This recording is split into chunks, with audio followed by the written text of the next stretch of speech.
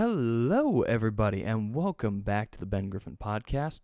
On this week is Alex. He's returning from the first episode, this time starring in his own. I'm very excited to have him back. This podcast has been about a year in the making. I'm really excited to finally have it and sit down and talk to him about altitude training, the difference between steroids and what you can get as a result from training in the Rockies or the Alps or what have you for those athletes. He's going to describe and break down the differences between the two, how they're similar, how they're different, along with some other topics that he's bringing in. To be honest with you, I don't know what they are, but I'm excited to find out. So thanks for tuning in and enjoy the podcast.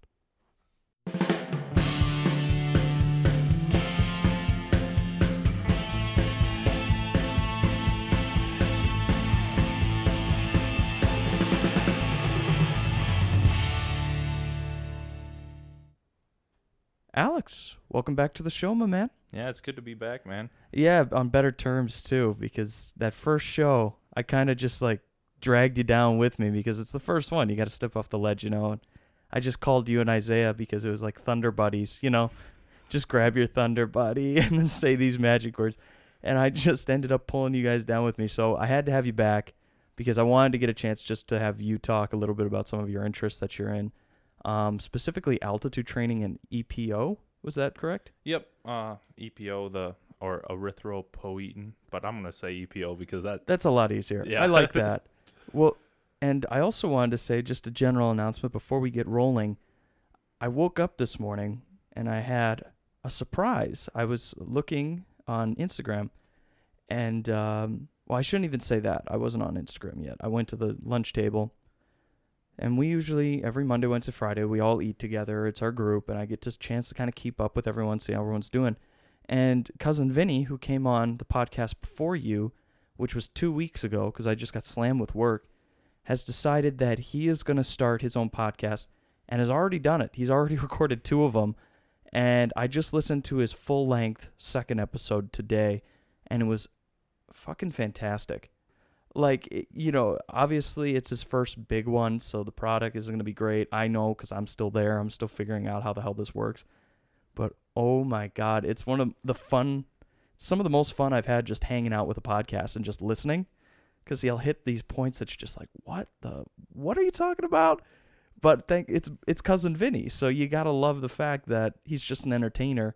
And I think he came on with his buddy Nick, and they were both great. So, to the listeners out there that were interested, especially in that last podcast, Cousin Vinny's got his new one out. It's called Candice, Candis. You'll be able to recognize it right away. If you're looking at Spotify, just type in Candice with Vincent.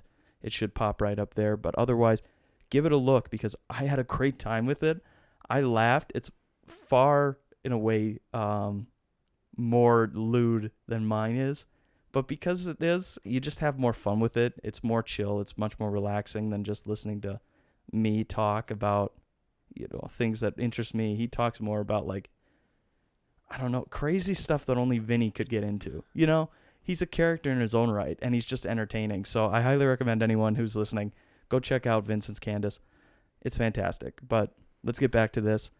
Alex, good to have you back, man. Yep, and it's great to be back. Yeah, so today, I guess, I actually brought this to you last year. Cause I was in my anatomy and phys class, and my prof was like, so here's a bunch of different things that we'll get into today, but he's like, it's kind of a dumb thing that you can't do this, you can't shoot up with EPO or erythropoietin because it's considered a banned and a doping substance or performance-enhancing drug. But you can go, and if you have the money to go train at high altitude, which will get your certain doses, the same effect. So I was like, well, Ben's a sports guy. And I'm a science guy. So I was like, well, we maybe could marry this. And yeah. Well, and it was so perfect too, because it was almost a year after I did a report on the Russian drug scandal in Pyeongchang during the Olympics. And one of the things that happened, and I was pulling it up before we jumped on the podcast today, is that altitude training is used by a majority of athletes in the Winter Games, right? But at the same time, a lot of steroids that the Russian athletes were using, and I found this story really funny, was they would go in to do they would do drugs.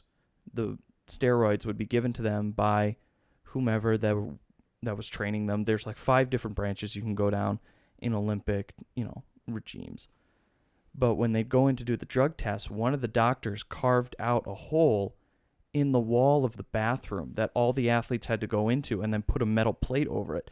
And some people will know what these look like because they look like a CD put up alongside the wall and drilled in. They're in American bathrooms too, but he would leave it unscrewed. And so they would be able to pull back this piece of metal and pull out a clean urine sample from there and then put the thing back on. And it was literally a glory hole. Like you passed your test, you went through with the steroids, and you were able to win and compete in your events. And I know a lot of runners did that.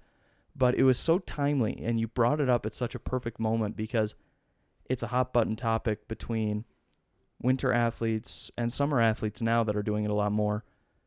Is training in the mountains, is it fair? And it sounds so stupid, but in a way it is, because even though substance can get you the same results, you go up in the mountains and for 15 days you become almost superhuman. And I feel like there's so much, there's still a lot of space we have to cover with what should be legal in the Olympics and what isn't legal in the Olympics. And this is leaking over into MMA. I've even seen it in basketball too. With high school and college athletes, it's kind of cool. We talked about this a little bit in our class because we did do like a test or a study with caffeine, right? And I think it's either the NCAA or like a high school league for competitive sports. They have a cutoff line for caffeine. You're kidding. Yep. So they have like, basically they'll do this thing because caffeine is actually is a performance enhancing drug. I mean, if you take caffeine, you'll be able to exert more. Wow, I never thought of it that way, but now that I do, that's what a lot of the like glue is used in cycling. I never thought of it that way, but those are all caffeine, like pure caffeine. Yep. You talk to any like hardcore lifter, or probably not even hardcore lifter, like a gym bro. I don't know, like something like along. I guess I categorize myself as a gym bro. You're like, a headband away. Yeah, I should get a headband, but. Yeah, like a gym bro, they take pre-workout, which are going to have all these things like BCAAs. Okay, I'm going to just say that. You're fine. Yeah. When it comes to like the actual Latin pronunciations, don't worry. I'm going to botch so much stuff on this. Don't be embarrassed. Yeah, that's the bad part. I'm like, I take these science classes and I can't pronounce half the crap. I literally so glad that nursing has all these acronyms because I was like, I would be stumbling over these words. Well, the thing is too, like, you got to give yourself some credit because you navigate it so well. You navigate it better than most nursing majors I know. And that's not to be like, oh my God, there's terrible people in nursing. There's some great people in nursing. You're functioning at a higher level that most people don't seem to recognize. You're holding down a job, you're doing music, and you're doing this nursing deal and accelerating in it. And almost every chance I see you seem to have a new thing on the brain. So don't cut yourself short. If you can't pronounce a word, I'm in communication. I can barely say rhetoric when I want to. So please. Yeah, so I'm going to apologize ahead of time for any word stumbling here. But yeah, that caffeine thing in athletes, the cool thing, or not the cool thing about this, but like I maybe sometimes in this week I've been feeling like, or the past 2 weeks I've been feeling a little like under the weather. So to get me into the gym, I'll pound a bang or like and it's a pre-workout. It's 300 milligrams of caffeine and then other substances, which are probably like trace amounts that have an effect. They say they do. Yeah. There'll be something like to help out your like muscles, create energy. But the big one is the caffeine, right? It's going to have your like all of that. It's going to allow your body to exert more because I mean, anybody knows caffeine will hype you up. If you have any like, if you have the ability to uptake caffeine, some people don't. Like some people, caffeine doesn't do anything. You can slam 5 monsters, you'll be fine. But that's the thing. Your body might... That's a freaky thing to think about, that there's people out there, those general freaks that are numb to the caffeine. Yeah, but some people's like bodies don't metabolize it. And if it doesn't like metabolize it, it just gets peed out. So like these high school and college level athletes, they have to be under a certain level. Yeah. And so like if me and you were in a race in a running, but in a running contest. yeah, sure. in a running contest. Like, let's say we're doing something that, we both could do, something like, a 5K, which is a joke because I cannot run more than half a mile. But I've got to go running. All timeliness. Cousin Vinny and me are going running tomorrow, and I'm worried I'm gonna die because I've been playing basketball, which is like back and forth, back and forth, back and forth. So I feel conditioned, but to have that concentration and to fight Will all the way through a 4 or 5 mile run like he wants to do tomorrow, I think I'm gonna die. Thank God you're a nurse.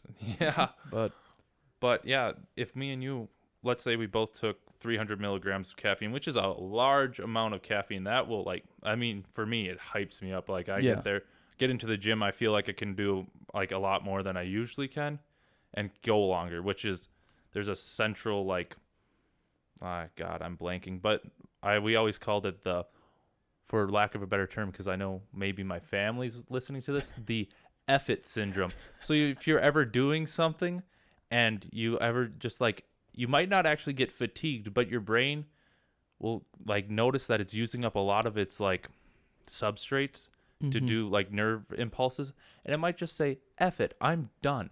So if you're ever doing workouts and you're you probably could push yourself more, and you just go, I'm done.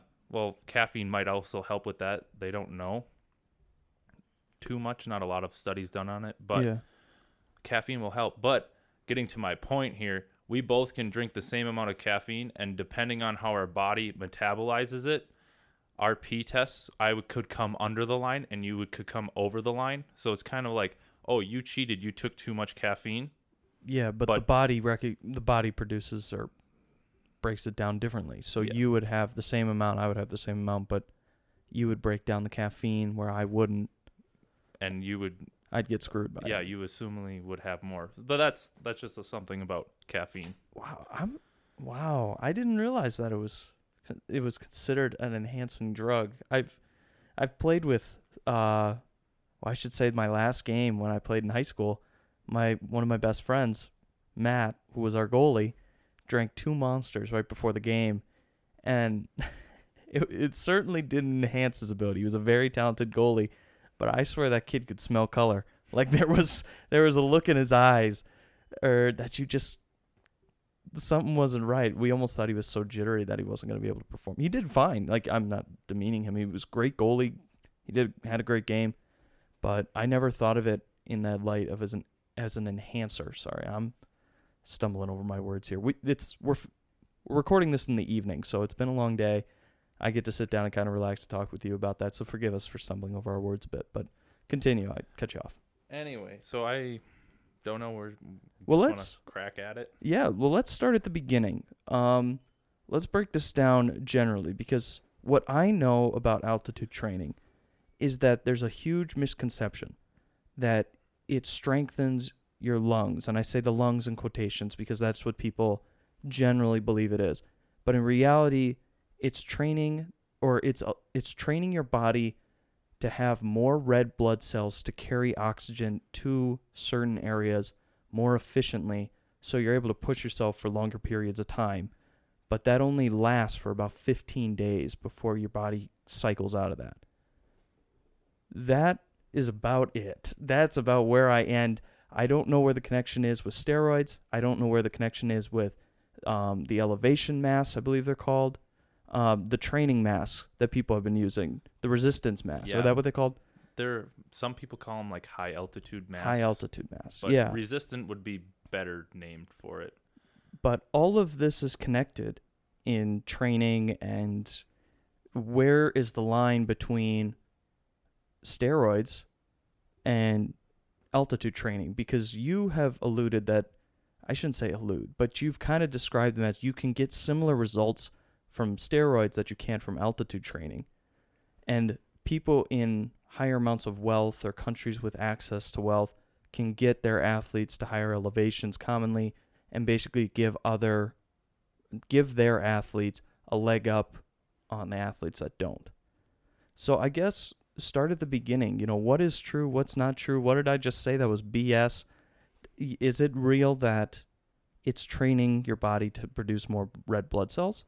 Yeah, I'm going to start at the beginning I actually wrote notes, but okay. You are so formal. So, look at you. Yeah, I know. I really wanted to do this right, guys, because I was thinking about for a while, and I mean, this podcast Ben cares a lot about. I mean, might as well give her my all. But You're warming my heart after I took you down in that first one. Again, I'm so sorry. You can hear the nervousness in my voice and like the childish excitement, but this is even better. So I'm happy to have you back, man. Glad you got something interesting that you wanted to speak up on. I guess the only thing that I'm gonna start at like the favorite body organ of this, and it's gonna be everybody's hot topic, and I bet it's not what you're thinking it is. I'm concerned what you're gonna say. It's one that's very, very dear to my heart. Actually, there's two of them. Okay. You have two, and it is not lungs. Oh. It is your Kidneys? It is your kidneys. Really? Yep. Oh, whoa. Oh, yeah. Kidneys are. For those who don't know, I've had a lifelong. I shouldn't say a lifelong struggle. Early life struggle with my kidneys, but they're actually very essential for your health and your life, I guess. Without them, as one of my nursing profs would say, if you didn't have kidneys, that's not compatible with life. I mean, not wrong. Yeah, she drops that on all the time. She just asks us a question. It'll be like something very severe, like, oh, if you can get hit by a car and your head cracks open, she'll be like, that's not compatible with life, is it? It's like, yeah, I guess so.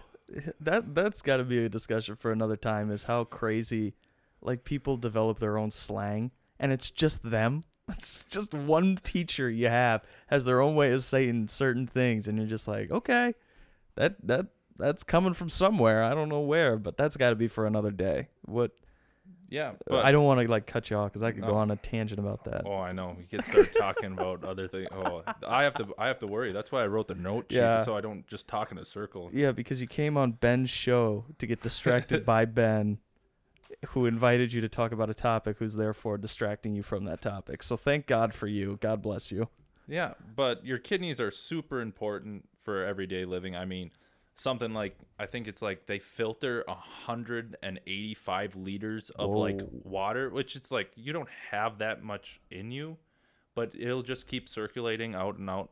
And they do a lot of regulation with your blood volume. So there's actually a thing like, if I was losing a lot of blood, which is like something would be like hypovolemic shock. So my blood volume is dropping, so my blood pressure is tanking. Okay. So it's just going down. And if you have blood pressures that's tanking, you probably can't, move or anything like that because you'll pass out. Not enough blood's getting to your brain.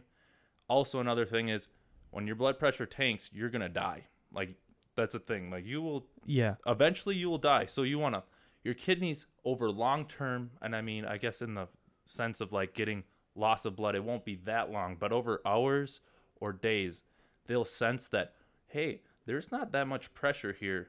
We need to like kick it up, so they'll start retaining water. So if you have a lot of blood loss, or if you are not drinking a lot of water, which would lead to hypovolemia, so like your blood is red cells, right, floating in plasma, which is, for all of, like, for lack of a better term, water. Okay. It's just floating in water with some proteins also floating in there, but we'll call it water for right now. So if you don't drink enough water, you'll get hypovolemic. You'll start to drop your BP. So your kidneys are go, oh, we should probably fix this. Stop peeing. So it'll hold back urine. That's why if you get dehydrated, your urine's real dark in color, because that's all the waste that you want to get rid of with as little water that you want to get rid of too. Yeah. So like that's really cool what the kidneys do, but they also do another thing that is very important for what we're talking about, and it's something that has to do with anemia. So do you know what, like, anemia is this thing where you have either damaged red blood cells, a lot of them. So sickle cell anemia is you have sickle shaped, so like crescent shaped red blood cells. You cannot carry as much oxygen on those red blood cells. Okay. So people who have anemia get lightheaded and short of breath a lot, fatigued, really easy, which kind of ties in with like I won't go there because I know I'll just go off on a tangent and people will be like, where the hell is this guy going? But let me take a note. I'll just take a note. If we get there, we get there. All right. But so you have anemia. That can be also from blood loss. It can be from multiple different things. You have kidney failure, you will get anemia too, because your kidneys excrete this hormone, aka erythropoietin. Erythro is like blood. It usually with blood cells, right? Erythrocytes are blood cells. Thank you for breaking it down to human terms for Yeah. me too, because you could just glass right over that. Erythropoietin, and then it's like that's the hormone. Okay, so I'm gonna call it EPO or EPO for short, Okay. just to make everybody who is listening so much happier. Please. Well, you're making me happy listening because I've had you and I've had Jack on, and you guys were throwing terms at me that I ain't no doctor. No. Well, No, but it's whatever makes it easier for you. Yeah, and I mean, in everybody's everybody's lives, you'll get wrapped up in your own lingo, like we were talking before. And Yeah. you start talking amongst the nurses, and they'll throw out all these terms, and you're like, I'm following, and somebody sitting outside will be like, what the hell? Yeah, what was that? Or like comp sci people, where they're literally talking in code. That is, I can't sit at a lunch table with some of my friends who are comp sci majors anymore because it just, the coding and the way they talk about coding and the math behind it, all the different programs, it drives me crazy. Yeah, but so your kidneys are very good at sensing, like they do a lot of regulation. That's all your organs in your body do, is regulate to maintain homeostasis, to maintain this static level, even though you're in a changing world. Like that's living. That's what your body on a cellular level and like on an organ system level is trying to do. Keep you alive in this very dynamic world. Keep a stable state in a dynamic world. And your kidneys play a big role in that, along with your brain and every other organ in your body. But your kidneys, for your blood, can sense if you're low on blood, like low on erythrocytes. Okay. Right? It'll be like, oh, I have anemia, or like your cells die off, right? Red blood cells die off. You need new ones.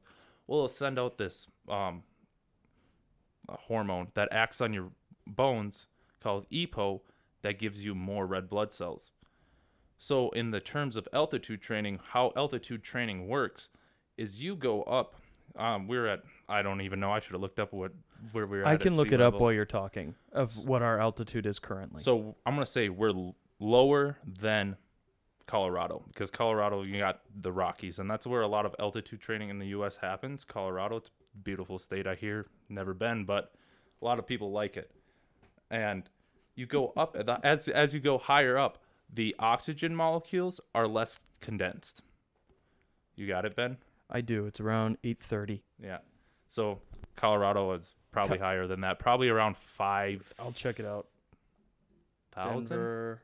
I looked up. That was Minneapolis. Oh. Just FYI. So we're probably just slightly lower than that, but yeah. Denver altitude. One moment. This is the beauty of it all right here. Let's see. I'm sorry. I'm just reading. So why don't you continue while I'm looking this up, because I just got a huge page. So yeah, as you go down further in altitude, the oxygen molecules crash together more. You have more. So when you breathe in, you're taking in more oxygen. So like for me and you, when we take a nice deep breath today, like we go take it in, there's a partial pressure of oxygen there that goes into your lungs. And when your lungs get it, then it crosses a gradient, goes onto your red blood cells, and it goes in. Well, your red blood cells are there for like taxis to take that oxygen over. Well, when we breathe in, there's all this air in there, and then there's a little, I'm trying to think of a good analogy for it, but you breathe in and it's not just oxygen.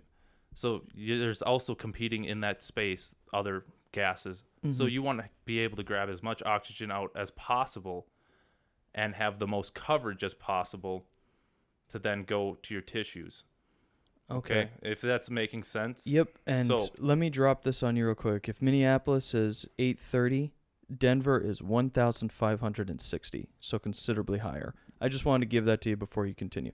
But I understand that you look at the lungs when they intake oxygen and just all the gases that are in our atmosphere in general. There's this sorting that happens. Is that through the capillaries of the lungs?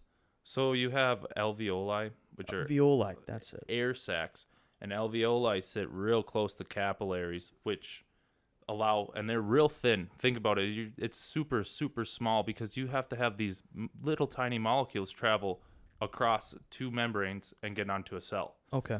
So you don't want it very far apart. That's actually with pneumonia why you get like lightheaded and short of breath, is because you can take in your oxygen.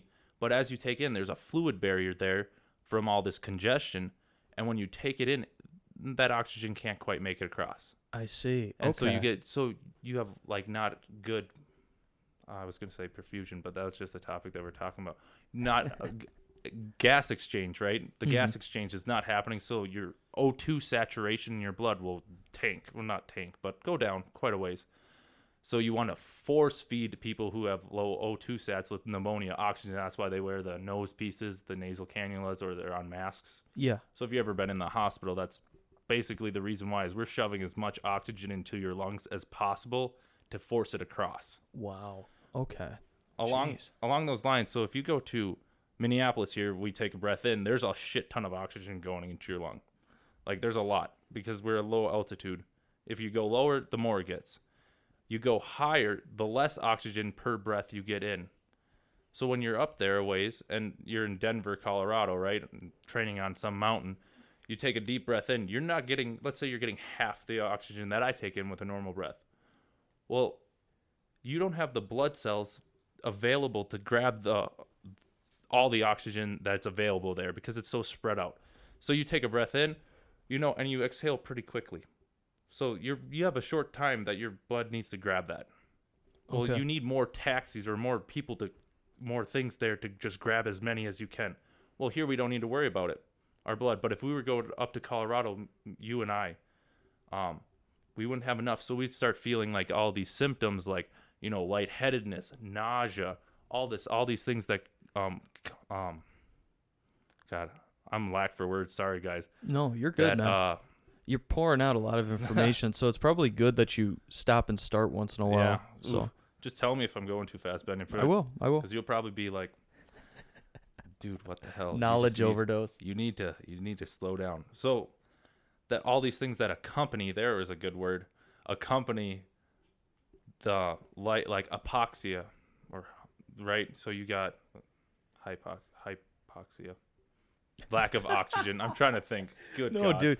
I love it. I wish I had a camera here because it's not that he's pausing because he doesn't know. It's that he wants to get it so precise. He's stopping and like debating with himself of the words. So don't get it like mixed up that he's not understanding what he's saying. He understands it so fluently that you're stopping and starting to make sure that you're not like missing anything. So please take your time if you need to. That's why we got a long form for you. AKA altitude sickness, right?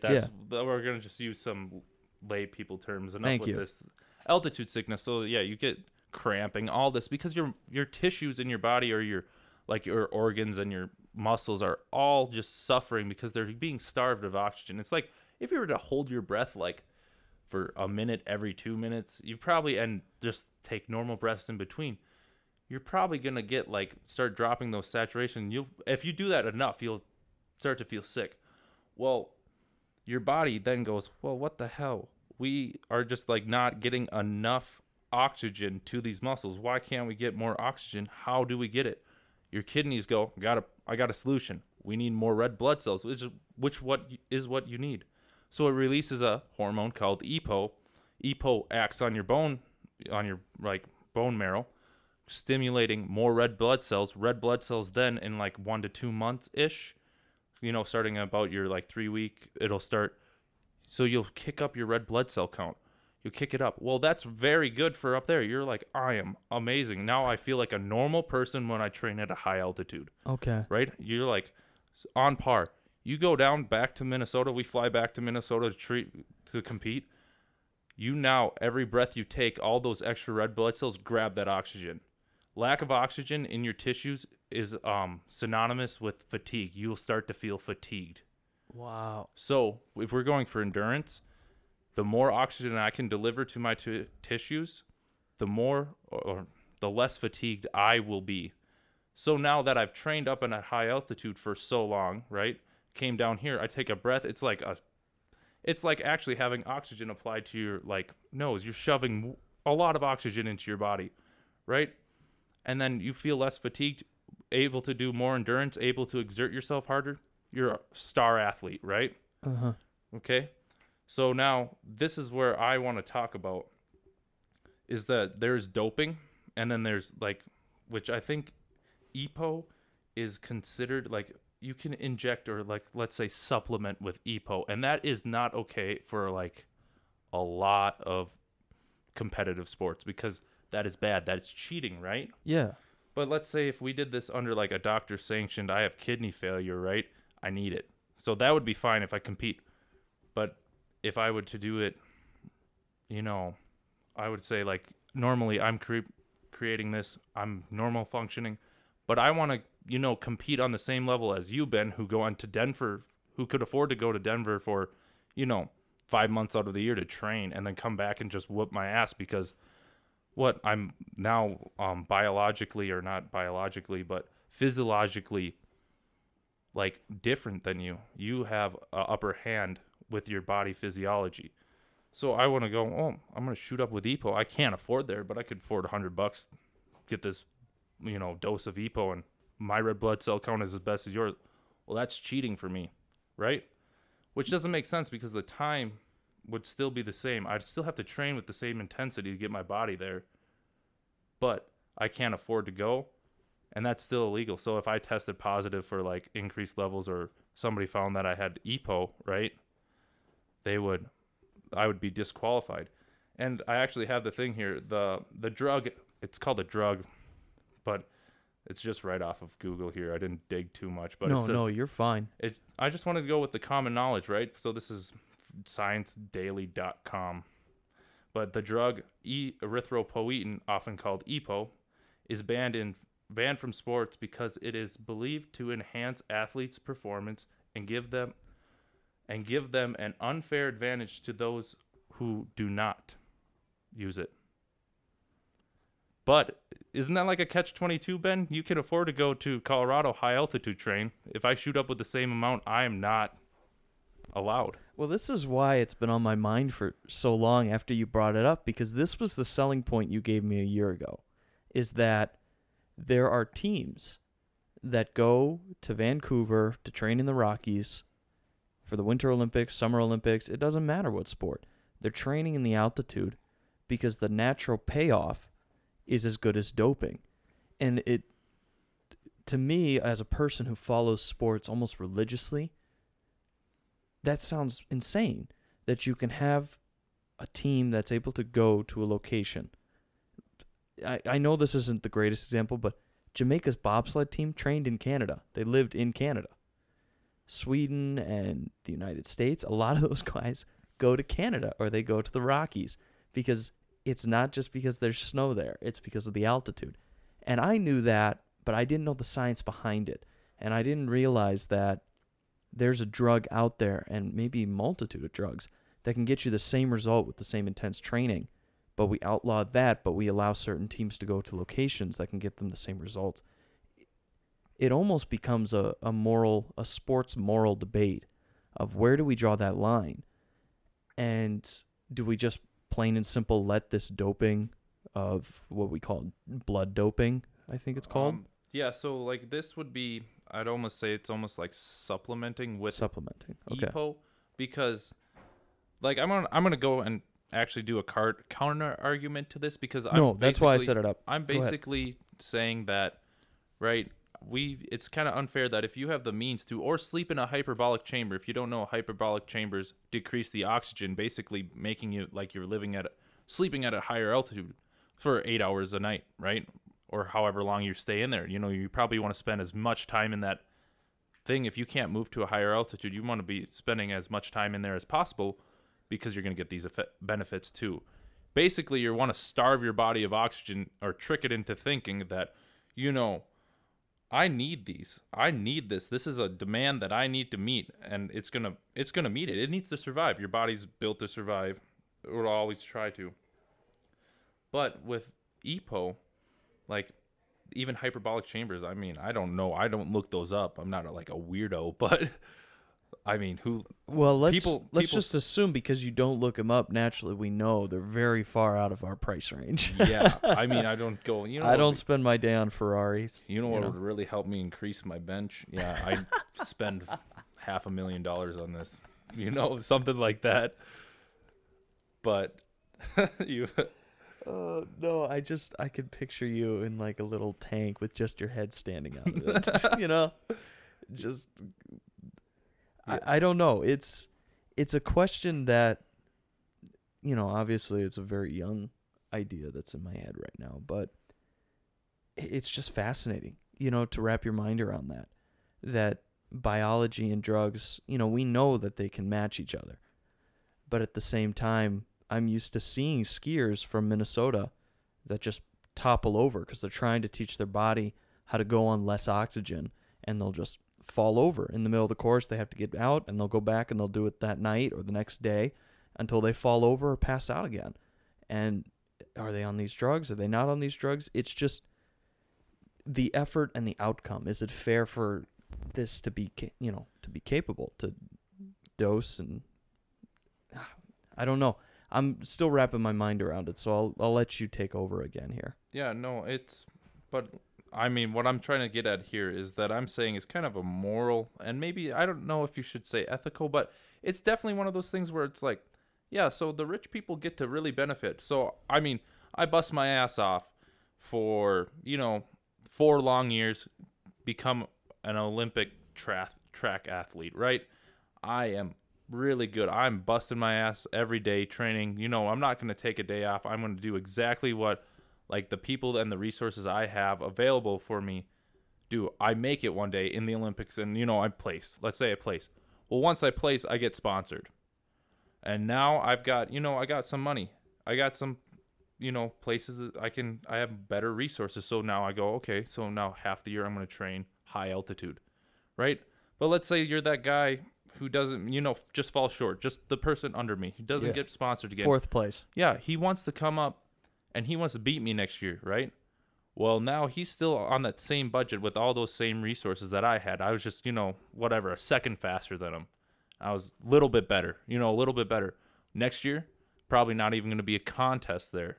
Yeah. Because now if I train at high altitude and he's not allowed to, I probably won't fatigue nearly as much as he will because my body's just built for it now. My body is primed. And now when I'm at a lower altitude, I'm going to just absolutely be a machine, just going to be kicking out. So I think it's kind of dumb that he can't, or that person below can't necessarily, I want to say supplement because I don't know. Doping has got a negative term to it. Yeah, you are going into the medical field, so you call it that. I will try to remember supplementing throughout this podcast. I mean, I haven't graduated yet, so you shouldn't always. You're on the track. You're on the right track. We'll give you that. Yes, but this is with my limited knowledge about this subject. But blood doping is actually something different. That's where I would take just red blood cells and shoot them into my veins. So it's the same thing, but a quicker effect. So I could do it the night before and be never train with that and just be. That's a little bit more. That's more illegal. It's a little bit more cheating, but I get why we kind of do want to be wary around these substances because if I were to take EPO and I'm not a medical person, let's say I'm an athlete. I know about my body and I know what's good to train and I know that EPO is going to help me. Well, I go, well, maybe I want to be better than the person, so I'm going to take a shit ton of it. I'm going to take a lot of EPO. I'm going to shoot up with that every day. It works. It's going to work. That's going to work. You're going to get a crap ton of blood cells. The thing is, your veins are just like pipes. You can't clog them. You're going to stroke out. You're going to have too much. You're going to be pushing molasses through your veins. So that's a problem. You actually have to worry about that. I mean, even here it says on this great resource that I looked up, it says EPO thickens a person's blood, which can lead to an increased risk for clots. So your blood could clot up and you could have an embolism. You could get stuck somewhere, blocks off blood flow, die. Well, I mean, that's like a stroke. Yeah. Or a cardiac event of some sort. Right? You die. You could get one in your calf and then, I mean, that would hurt pretty bad. But what you're worried about is that breaking off and going somewhere else in your body that you don't want it to be. Like a spine or neck or somewhere where really traumatic clogging can cause cut off to important organs. Happens in your brain, it's called a stroke. Happens in your heart, it's called a heart attack. I think it's called a heart attack. Pretty sure. we're gonna go with that one right there. Anyways, it's not gonna be good. So you have to be worried. You have to worry about that. But I feel like if you have somebody at your side, doctors probably cost less than moving houses for a year. If you had a doctor, one time a month to just go, yeah, this will get you where we had, and have like a regulation, or you have a standard regimen that you could take. So you're on par, and our athletes are competing on the same level, right? So that's like what I'm trying to get at. I do get why you don't want to, like, some people may consider it's cheating. Like, yeah, you can shoot up with it, but that's not your body's natural way to do it. Drugs just act on your body and only do things that your body's already capable of. I mean, that's what we talk about in that in pharmacology all the time. Prof says that all the time. Drugs just go and act on your body and only enhance what your body already can do. So your body already can make that amount of EPO. So is it really cheating? Because you're still going to have to train. I mean, you will get the increase in red blood cells, but you're still going to have to train your ass off. It's not like you can just sit on the couch. It's not like you're taking something if you were in lifting, like anabolic steroids. Anabolic steroids pretty much do the work for you. You're still going to lift hard because you're still going to want to meet. But they're already they're going to grow, and you're going to be able to do incredible strength gains. I mean, if you ever look at people on Instagram, right, it's kind of like, okay, Instagram's a shitty place for fitness. Not going to lie to all those people who are out there like, I love Instagram. All those people out there probably, okay, I'm going to say most of those people out there are there to con you out of some sort of money. Just look into like the things that they're selling. Well, it's the perfect platform to start selling stuff on now because you're able to market and shop right on the app. I mean, you can do that on other apps as well, but Instagram, because you actually can focus and see the picture right there, save it. You can revisit it. They can bring it back up. It's the perfect place to market fitness and, just any sort of fitness item you want.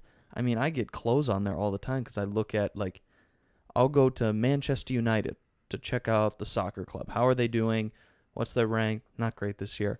And then 15 minutes later, the soccer shop has a jersey for me, and people know that this is happening. But I'm sure with fitness, you follow one fitness-oriented celebrity, say The Rock, and you're going to have protein powder all over your Instagram feed. That's just the way it is. And it's kind of gross how in your face it is, Oh, yeah. And, I mean, not to get completely off of our tangent, or completely off of our main subject onto this tangent, but there is, like, Instagram, like, you can follow people. You look it through because people either, one, they want to sell you something, or two, they want to, like, note their accomplishments and get a following, right?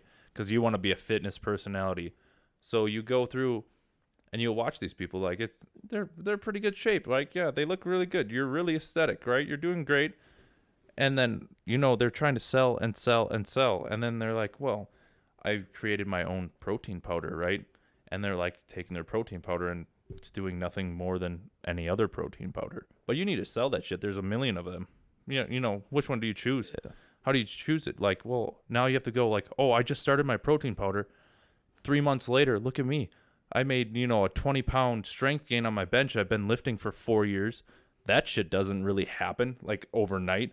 My biceps grew by, God knows, like an inch in the last 3 months. It's like, yeah, but I would say, yeah, that would be totally fine if you never picked up a weight in your life before that. But yeah, you've been lifting, like I follow you on your Instagram. You've been lifting for the past 6 years, past 4 years, whatever. Your body's almost there, man. It's like genetically, you're almost there. Yeah, you took juice. You took steroids. Like, I mean, it's kind of one of those things where it's like, yeah, now and especially for bodybuilding, I can see why that shit should be like illegal or like prohibited, but it's some leagues they're not. It's not prohibited. You can take juice for bodybuilding aesthetic. What's freaky to me in bodybuilding is I have a buddy, or I shouldn't say I have a buddy. I've talked to him on and off for many, many years. He's a bodybuilder now, and he's one of those heavyweight class bodybuilders, so he's a really thick dude. Big guy. I won't say his name just for privacy, but he was telling me about the body mods that people are putting in to look a certain way, and they'll only focus on certain parts of the body versus you think of a bodybuilder, it's full body workouts. You're working legs, you're working upper arms, you're working your neck, the works, everything. Well, now there's bodybuilders that are coming out where they just work on their arms and maybe their legs, and then they'll get implants in their calves and their abs to keep a certain look. So you get guys that look like they have a beer belly, because they do, with plastic inserts under their skin for abs. And I looked it up, and these are like, 50-year-old guys that are just rocking it in the gym, but don't want to do the crunches and don't want to do the, anything with their legs. So they just get an insert there to kind of keep themselves in the game. And it is freaky to look at. Yeah, like the synthol injections to make the oil to make your muscles look. Synthol's so obvious though. Like when I look at synthol, I know it's synthol, because if you look at like the Brazilian arm wrestlers that are coming in, where they look like the guys they look like they have Johnny Bravo arms, like they're swollen up, they're infected. You can see the veins being pushed up along the skin, so the skin turns blue, and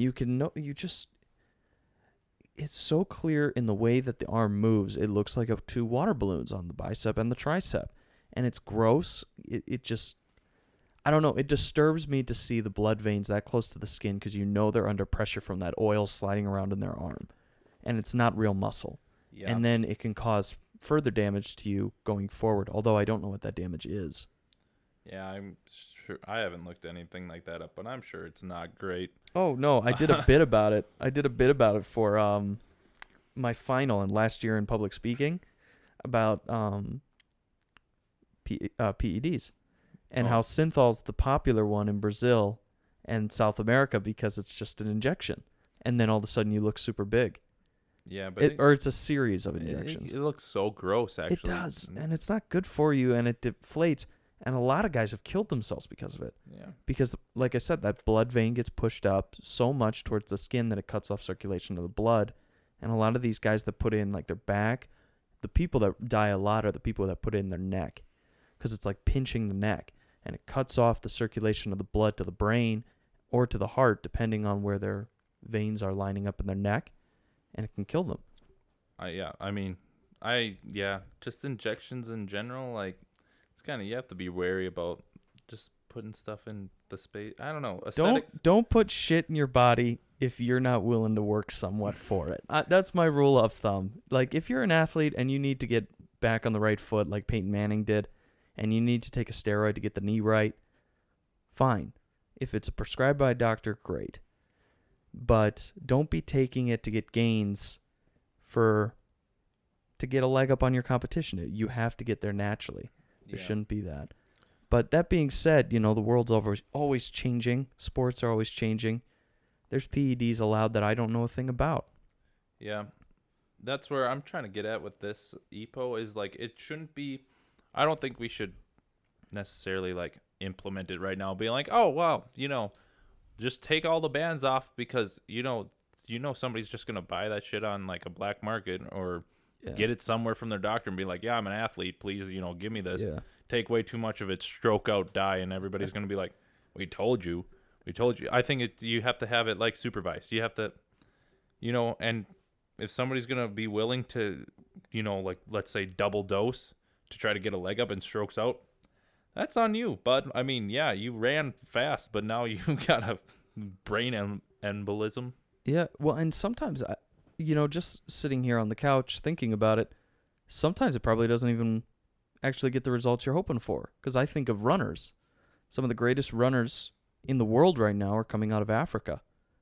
And, Mo Farah in England, although he's training in Oregon, which isn't exactly high altitude, he's a phenomenal runner for long distance. These marathoners, phenomenal runners. They're not training in high altitudes. So for some sports, it's probably leaking over, and then sports that are dominated by African athletes where the diversity of the people is unbelievable. I can't believe the diversity that's in Africa of athletes. Maybe it doesn't work. So it's one of those things I want to keep an eye on, and I'm glad you're somewhat versed in it so I can come to you with questions.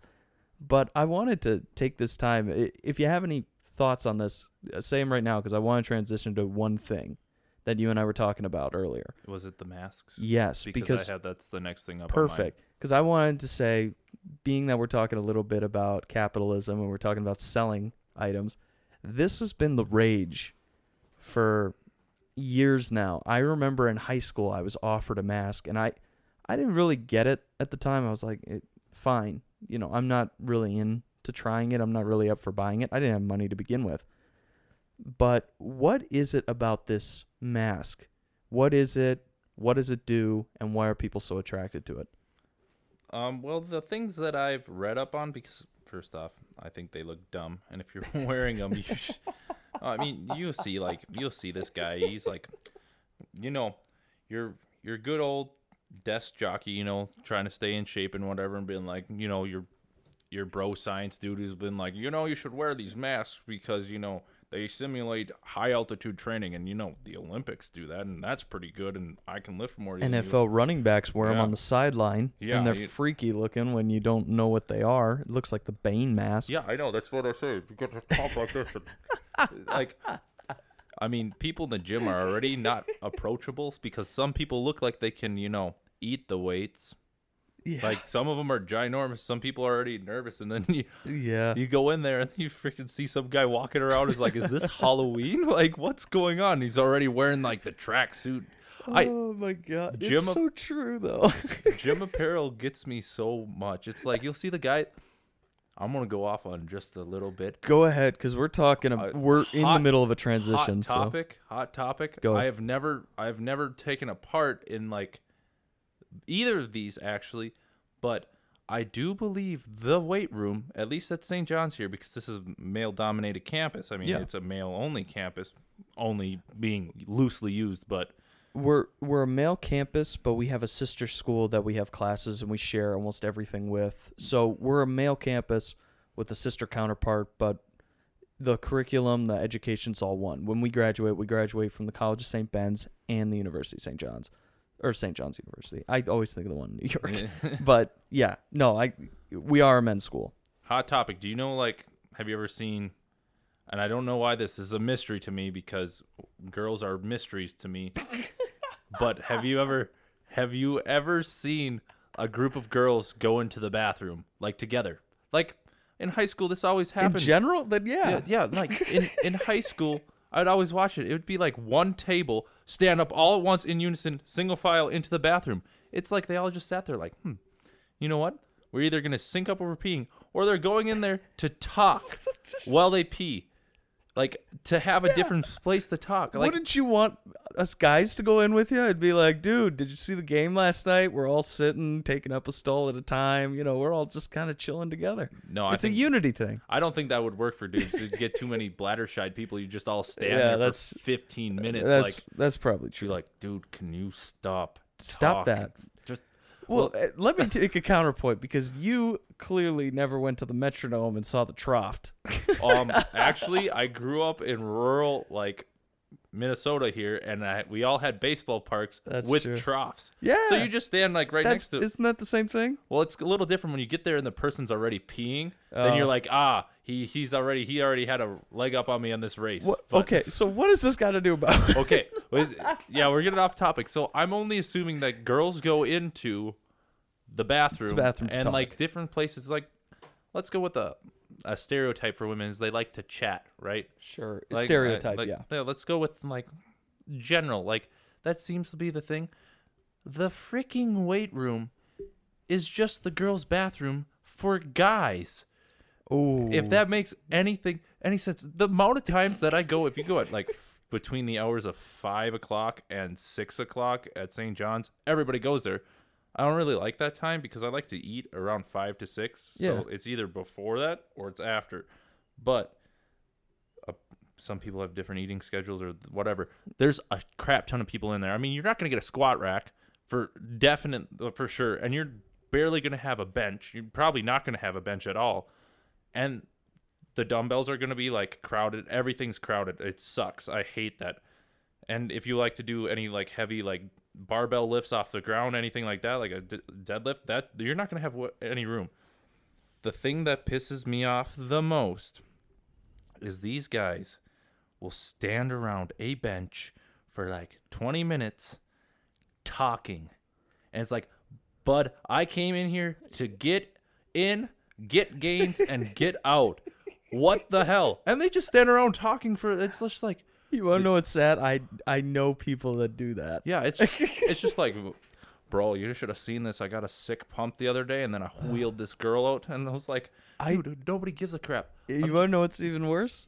That sometimes I'll be in the gym playing basketball, or I'll just get a couple shooting drills in, because I like to keep up on actually playing and keeping mechanics in check. I like the rhythm of the workout.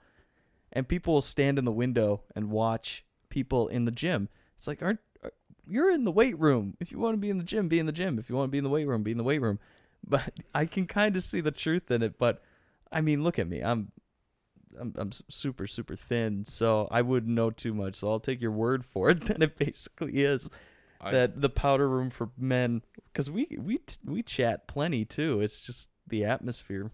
Yeah, it literally is the worst. I don't know if it just is like something about like that you're feeling good about yourself, because you got the pump, right? That's the term. It's a place to posture. It's a place to go where a lot of these guys want to be seen. And you and I had this conversation like 2 months ago, where we have people that use the gym and people that use the gym for management of self, like to look a certain way, to act a certain way. And your bro science fella on YouTube summarizes this perfectly, that there's this general fear to approach the gym because of the stereotype gym bro, that they just stand around each other, repping each other, going, yeah, go harder, blah, blah, blah. And then they flex at each other, and leave.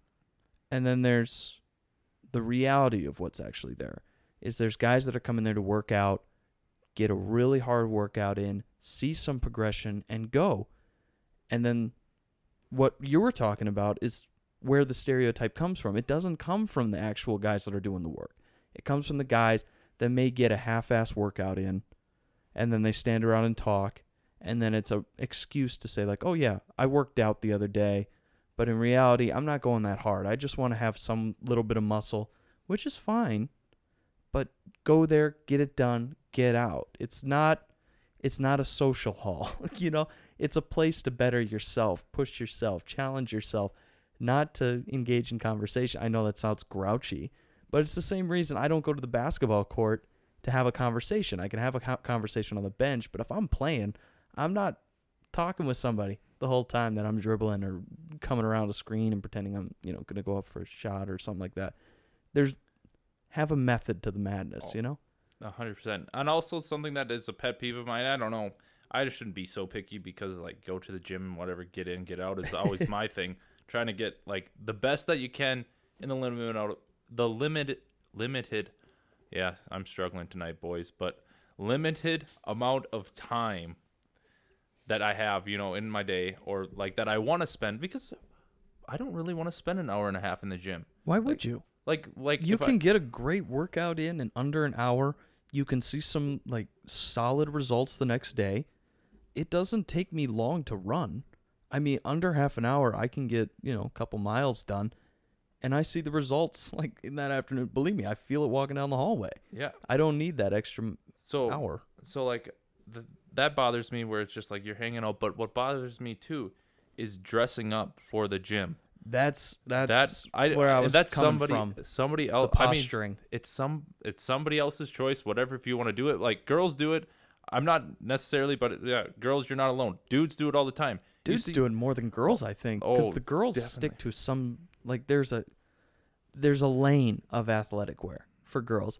Guys make their own athletic wear. They take a t-shirt, they cut it up to show off, you know what I'm talking about, where they cut the sides of the shirts off so you can see their pecs when they're lifting, and it's not actually a shirt. It's just like a bed sheet thrown over the top of them, and then the shorts are coming back. They're getting higher. Like we're going back to the 80s with the Larry Bird shorts. Yeah. Where, things can fall out if you're not wearing the right tightness. I don't understand. So you'll get the 4 inches or 5 inches above the knee shorts. Yeah. But then you're going to wear these leggings, girl spandex leggings are equivalent to that under the athletic, the leggings. Yeah, but I mean, or the sleeves, dude, the leg sleeves. Are we freaking sliding in here? Are we need slide protection in the gym? Like, are you gonna? I can understand why basketball players wear them. I can understand why baseball players wear them. I understand why anything where you're gonna hit the ground and tear up your legs. What are you doing? A freaking 200-pound slide with a barbell across your back? No. Like, I will say this: I'll wear like an athletic legging for basketball once in a while. I don't wear them as much as I used to because I work out in Guildhall and it's so warm in there. But they feel awesome. They're super cooling when you're running around. But I see those guys that you're talking about that are wearing like the bright white leggings with the neon stripes down the back of the calf, and then you're wearing your Lululemon shorts when you're squatting, and it's just like, what are you doing here? yeah, I mean, everybody's got to flex on somebody in some point in your life. That is true. Yeah, that's true. And I speak guilty because, I go into the gym and I work out and I play basketball and I can go up to the 3 and hit it consistently. I can do things that other people probably can't. You can do things I can't, and that's our way of flexing. I wouldn't put it there, man. Oh, look at the size difference between us. You are a gym guy. I spend all my time running around a court. I'm outside doing cardio while you're inside doing strength. So there's going to be differences.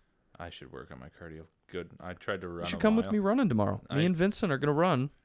Yeah. I tried to run the other day, and oh my God. Well, one, like, I did tear my ACL a year ago. I've been using that as a crutch, but for some reason, it hit like half a mile, and I can just feel it in there. Well, dude, you should come with me because my average is like around 2 miles before I kind of got to change the pace, but we'll stop and start with you and make sure that you get a good workout in. It's just to be together and get a good workout together and try to get some healthy routine going into winter. So you should join up with us. Yeah. Did we ever answer that question about masks? No, that's what we're going to do next. We didn't even break in there. Oh, we just talked about that it's a consumerist item. Yeah. Okay. Well, what do they do? What benefit do you have to purchasing an Altitude mask? So the Altitude mask, I wouldn't necessarily even call them an Altitude mask because I looked up what they actually, or what I tried to look up what they actually do because there's all this marketing around it, but try to get like the basis of it. And it said that it did not change the partial pressure of oxygen as it comes in. What that means is, in whatever terms you want to call it, is so when you breathe in, there's a ratio of oxygen, right, that we're breathing in right now. It's pretty consistent. Let's say it's 21%. I'm going to dig that out of my nursing thing because that's what we're always told. Room air is about 21% oxygen. So when I breathe in... It's that low?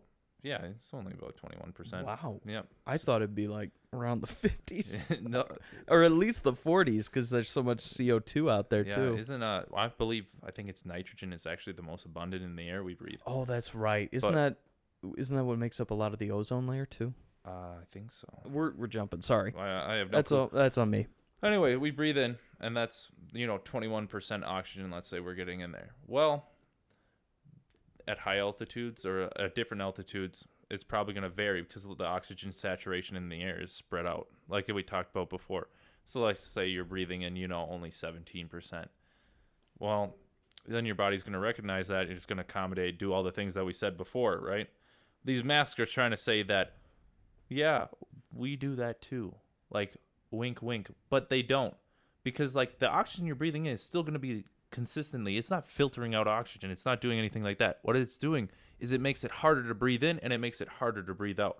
Oh, so okay. You'll get fatigued faster or you'll get winded faster, let's say, because it's literally like trying to breathe through a cloth, like a towel. Yeah, you still get oxygen in the same amount, but you're struggling to pull it in. It's literally like you have asthma or something like that. You're struggling to whip it in. The only thing that I can think that what it does is it strengthens your diaphragm and your muscles, your accessory muscles for breathing. So maybe you can take a more efficient, deeper breath. That's it? That's what I can think of. It literally just restricts them. Probably you have stronger muscles in your thoracic cavity to pull your... I don't know. Your lung volume's not going to change. It's not in... Your face. Jesus. Well, think about this. It's not like you're growing your lungs. It's not like you're like changing anything. You're strengthening muscles. It's like, cool, bro. You want to see my intercostal muscles? They're really fucking swole. Like shit like that. Like I don't. I just can't. This is the moments when I wish I had a camera, where I had the camera set up. I've been experimenting with it, so people could see what I'm looking at. It looks like because you're a very German man. You went full Italian there for a second, and the arms were going. His face was red, eyebrows narrowed down. Just, I can't do it justice. I just can't. Yeah, it's I don't know, Ben, but I looked into it. I was like, oh, after reading that, I was like, why would you ever buy it? Well, yeah, it's super popular with NFL players, running backs in particular. I mean, they have to have some reason for it, but I don't know, like everything I looked up. Yeah. Besides going to the actual page where I'm sure they've got a laundry list of reasons, all those scientific journals you get to look through every day, I'm sure that you found. Oh, I actually don't do that much. I should do it better because like medicine back in the day used to be you're the best doctor if you know the most. Yeah. Now medicine today is kind of like you're the best doctor if you can find the best information the fastest. If that makes any sense, because no, it does make a lot of sense because it's papers. That seems to be what the competition is now. It's not for work. It's not for anything else that you might consider with doctors and promotions. It's about getting or being the foremost in your field of study and getting papers out. Yeah. Especially with doctors that specialize in certain illnesses. But yeah, I mean, medicine is evolving all the time, and they're always trying to do these evidence-based practice, right? So like right now what I'm doing is probably going to change in 10 years because the information that I had available to me now was the best. mm-hmm. But the information that I have 10 years from now will be like the best for that time. So doctors are like the best doctors and the best like medical professionals are the best people who can find the best information. I'm going to say best. Oh my God, I counted. It's like 5 times in that sentence, but you know. Don't worry. Don't worry. I was just watching Letterkenny last night and literally great anytime, show. I know. Anytime like somebody show. like repeated a word all the time, Wade would go say best or say that word one more time, please. Like it's just it gets you. It's funny too, because I'll go back and I'll edit all this stuff, and it's amazing to me, like the little things I hear in speech and how much people change when they hear themselves talk. They're like, I didn't realize I said that much. Oh yeah. Or that I paused that much. Or that when I'm talking about a certain topic, this is my favorite one. My tone changes where they'll go like, when we talk about baseball, we're talking really straightforward, no business, straight up business, nothing crazy. But if we're talking about basketball, there's not a serious note in me. I mean, that's just a free-flowing game where there's no stop and start. It's just going. So that's a poor example, but you can hear difference in tone when people just switch. Even in the same realm of sports, just between two sports, it's insane how much they notice that their tone can change. Yeah, that's pretty cool. I'm glad that you can be so honest. But I'm just trying to think of any other questions that I have right now about this altitude training, because honestly, my biggest one is kind of the grounds of seeing where this goes, because it seems relatively new that we're looking at this, at least within the past 15 years, that it's been kind of predominant in game.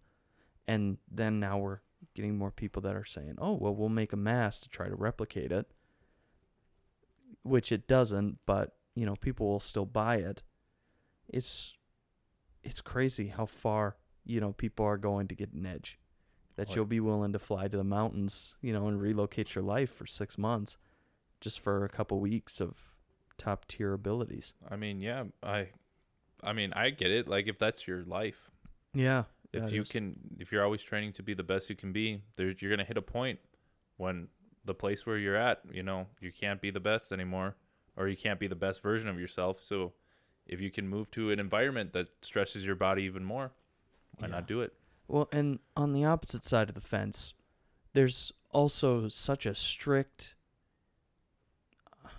how do I say it? There's a strict control on PEDs and testing now in sports, because platforms are so scared of having their winners be cheats, especially after the Lance Armstrong incident. I was watching a marathon the other day, and the first thing that happens after the winner crosses the finish line, this was the female marathon, is they don't let you drink water, but they escort you to a booth where you have to urinate into a test, and then you're allowed to celebrate. And just thinking about that, that we've lost that trust in our own athletes to perform on the basic merits of competition, because there's so much more going into it now. And that sounds juvenile to say, I know, but it still amazes me growing up, being a sports lover, loving any sport that was on during the Olympics. I was watching it. Baseball, basketball, football, when the Olympics weren't on, I was watching those too. And it feels different now. And I know baseball people have dealt with like the Pete Rose with the gambling, and we had Sammy Sosa. Was he taking drugs? Not Derek Jeter. Alex Rodriguez. Thank you. This has been a storyline forever, but it seems now more than ever in the past 10 years, it's a different feeling about how we treat PEDs in the process and testing. And it's just constantly a narrative in the back of your mind whenever you're watching an athletic event. I was covering the NCAA, the basketball tournament, March Madness, and there were athletes, they were concerned for taking PEDs then. They weren't saying it publicly, but if you went into the paperwork after the games, they were testing players then too. And just think about that. One of the biggest tournaments that we celebrate, where anybody can become a story in just a couple of moments, and PEDs are right behind them the minute they step off that court. Maybe I'm overreacting to this, and maybe it's just because I'm so entrenched with sports, but it amazes me how much we're scared of them and how much we let them control how we perceive sports and players in general. I mean, one of my favorite power forwards in the league, Wilson Chandler, he just got caught with PEDs, and it's like he's never played before. We don't know what kind of player he's going to be coming back. I haven't seen any stat lines. I haven't seen any of his workouts, because now that he's out of this league for this given time that he has to leave the Brooklyn Nets, it's like he's never played before, because we don't know if that's actually the player he is. We're so terrified of what people are able to do when they're on them that we don't consider them athletes anymore. And I don't know, the landscape of sports has changed so drastically. It's incredible. Yeah, and I think it's because like everybody wants to be a hero. Yeah. And everybody's searching for a hero, and you just don't want to be let down. Mm-hmm. I mean, I don't know, the fitness like industry, which I shouldn't talk about, but I watch a lot of stuff about it, right? Yeah. And there's a huge thing. So a lot of bodybuilding things, I think we mentioned this earlier. There's leagues where it's okay to take steroids. There's leagues where that's crazy to me. Yeah, and that's totally fine to do. People still claim they're natural in it. Like winners will be like, "Oh, I never took a steroid before." There's literally this one guy he was a vegan. He was advocating. He's like, "Oh, vegan lifestyle, blah blah blah blah. I'm a vegan bodybuilder, doing all this stuff." He's like, "Yeah, he won this one bodybuilding competition, right, for aesthetics or whatever it is. They don't do the actual lifting. It's not strongmen. It's, aesthetic looking stuff, because I don't know if you ever looked at the strongmen. They look like, your 40-year-old uncle with a beer gut, something like that. The strongmen are like a combination of arms, legs, and just body mass for balance. It's insane. I can't remember. Well, he goes by the name Thor now because his name is so. It's the mountain half Thor Bjornsson or something like that. Thor Bjornsson, who is the mountain in Game of Thrones. He's like 6'9", and most of his weight is in the middle of his body, in his stomach, because he's got to keep the balance to lift some of these really incredibly heavy objects. Yeah, and I mean, if you're lifting, 1,000 some pounds, that's crazy. But I can't believe there's just a denial there. Like even in like a league where it's okay, it's just a strict denial of being like, yeah, I don't do it. Other people do, but I got here like through my hard work. It's almost like, it's cheating, which. I mean, it's kind of almost, this conversation's almost defeating the point of me saying, but like EPO is a little different because that's a naturally occurring hormone. And I believe if you take it in, the right supplements, then you're actually on par with the people who can train at high altitudes. That's the point I was trying to make here. If you didn't get it, I think I said it once before, but if you didn't get it, that's the point I'm trying to make. But like when it comes to like more dangerous stuff, I'd say anabolic steroids are pretty dangerous because they kill your heart, man. But things like that take the tread off the tire. But the mentality of like, oh, you can't be, on these, you can't do that, you can't do this. It's like, but even in leagues where it's okay, people are still denying it, and I think it's because everybody hates people who cheat. Like, and they view these things as cheating, even though like there's certain things that like taking caffeine, that gives you a leg up. If I'm, up on caffeine, like we talked about, at the beginning of this, I'm going to probably be able to perform better. I still going to have to work just as hard because it's not like caffeine is a magical thing, but I probably will be able to perform better. And like, I don't know if you know what creatine is, but creatine is like, isn't that the thing or that's chitin? Never mind. I was going to say bugs. I was like, no, creatine is it's an energy source for your muscles, right? It's basically used in the first 1 to 2 seconds of a muscle contraction. Like if you're resting for a while, right? Mm-hmm. Not like you just got done with a workout or like every contraction you do, but you rested for a while, like a day, and you do a hard contraction, right?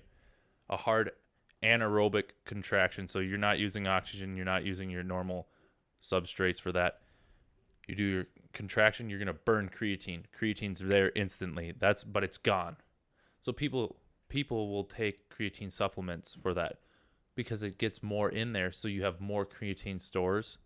So you can do that and make a harder contraction in the first second. Power lifters take it a lot.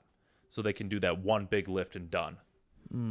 But can I ask you a question, and we'll try to kind of finish it off around here.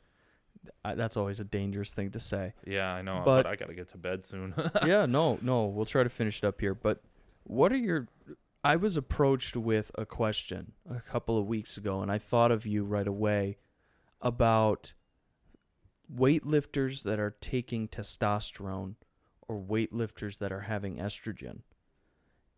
And just wait, I'll explain. Weightlifters that are taking they have massive amounts of estrogen where their bones are getting stronger from that estrogen, and then they flip and they take massive amounts of testosterone to build weight. This is common in the female weightlifting. Would that actually work? I mean, is that a possibility? Because when I hear that, it sounds preposterous. But to take a huge amount of estrogen, and I understand that estrogen can help create bone density and create a stronger frame, but can it also be combated with testosterone and not be reversed, where you create a larger frame and then build muscle? Yeah, so based off of like just what I'm trying to think about right now is, so estrogen is very, like, it's actually important for maintaining bone density, because that's why when you have women go through menopause, they lose this estrogen and it kind of tilts these cells in your bones, tilts them more towards the breaking down, like a catabolic in your bones. So you'll get frail bones. That's why you have to watch out. You have to really watch out when you go past menopause to do weight-bearing activity, because weight-bearing activity enhances bone strength and growth. Like, I shouldn't say enhances, promotes it, right? So I get where they're saying there. My concern would be for that is that actually taking estrogen like in large quantities, like you have to really watch out when you go through menopause if you're a woman, because I would know all about this because I am. No. We're talking in hypothetical. I wanted to just run it by you because it was an interesting question. I've got a couple more people coming in. Oh, yeah. Hopefully we get more of your colleagues in the nursing department who are actually women to actually straight up answer this question. But I just wanted to see your thoughts. But no, what I'm trying to get at is that it seems a little dangerous, because people who take women after menopause, it kind of increases your chance of having a coronary artery disease, so on your heart. But then if you're also taking estrogen supplements of any type, it also increases your chance of getting coronary artery disease or like having heart problems. That's why the whole birth control mimics your body like when you're in pregnancy, so you don't ever have the egg come out, right? Or like, so anyway, that's estrogen, right? Because you have elevated levels of estrogen when you're in pregnancy. It also increases your chance of like cardiac events, let's call them, like of some heart problem, right? I'd be worried about that. I'd also, like, I could see why you would want to take it, but, like, if you're under menopause, like, the weight bearing alone should be enough, is what I'm trying to get at here. Like, Yeah.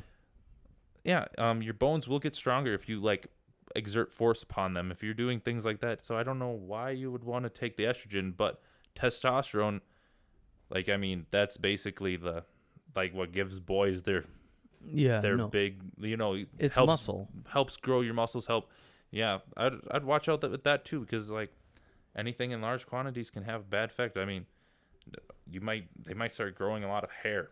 That's a thing. Well, it's so funny because I got that. I told you it's about women's weightlifting. Yeah. Women's sports is kind of the Wild West when it comes to PEDs because we don't see much of them, especially for runners, weightlifters, skiers. I think the only two that are really big is we follow the college athletes, so like volleyball, softball, basketball, and then the WNBA has a lot of procedures for PEDs because a lot of the women play in foreign countries for more time than they play in the WNBA. So they're screened a lot. And those are the only ones we see, but you don't see a lot of what's going on. So I just kind of wanted to run that by you because I thought that was really interesting. Because at first I was like, to play hopscotch with it, you jump one side back to the other. It seems like you put your body in some sort of flux and it could destroy you. But at the same time, you're seeing these, athletes that are transitioning between genders just absolutely dominate. But that's a discussion for another time, and because that is, again, a whole large-scale topic that we're just not going to cover tonight. But to jump from estrogen to creating a higher density in bone, then to jump back to a slightly larger testosterone to put on muscle, it almost seems preposterous, but it really is dangerous, more so from what it sounds like. Yeah, I'd almost, like, honestly, women, like, have a higher estrogen level anyway, kind of naturally, not, like, absurd amounts. Men have more testosterone, but it's not even, like, that much absurd amount of, like, testosterone. I mean, you have more of it, but it's not, like, something that's unobtainable.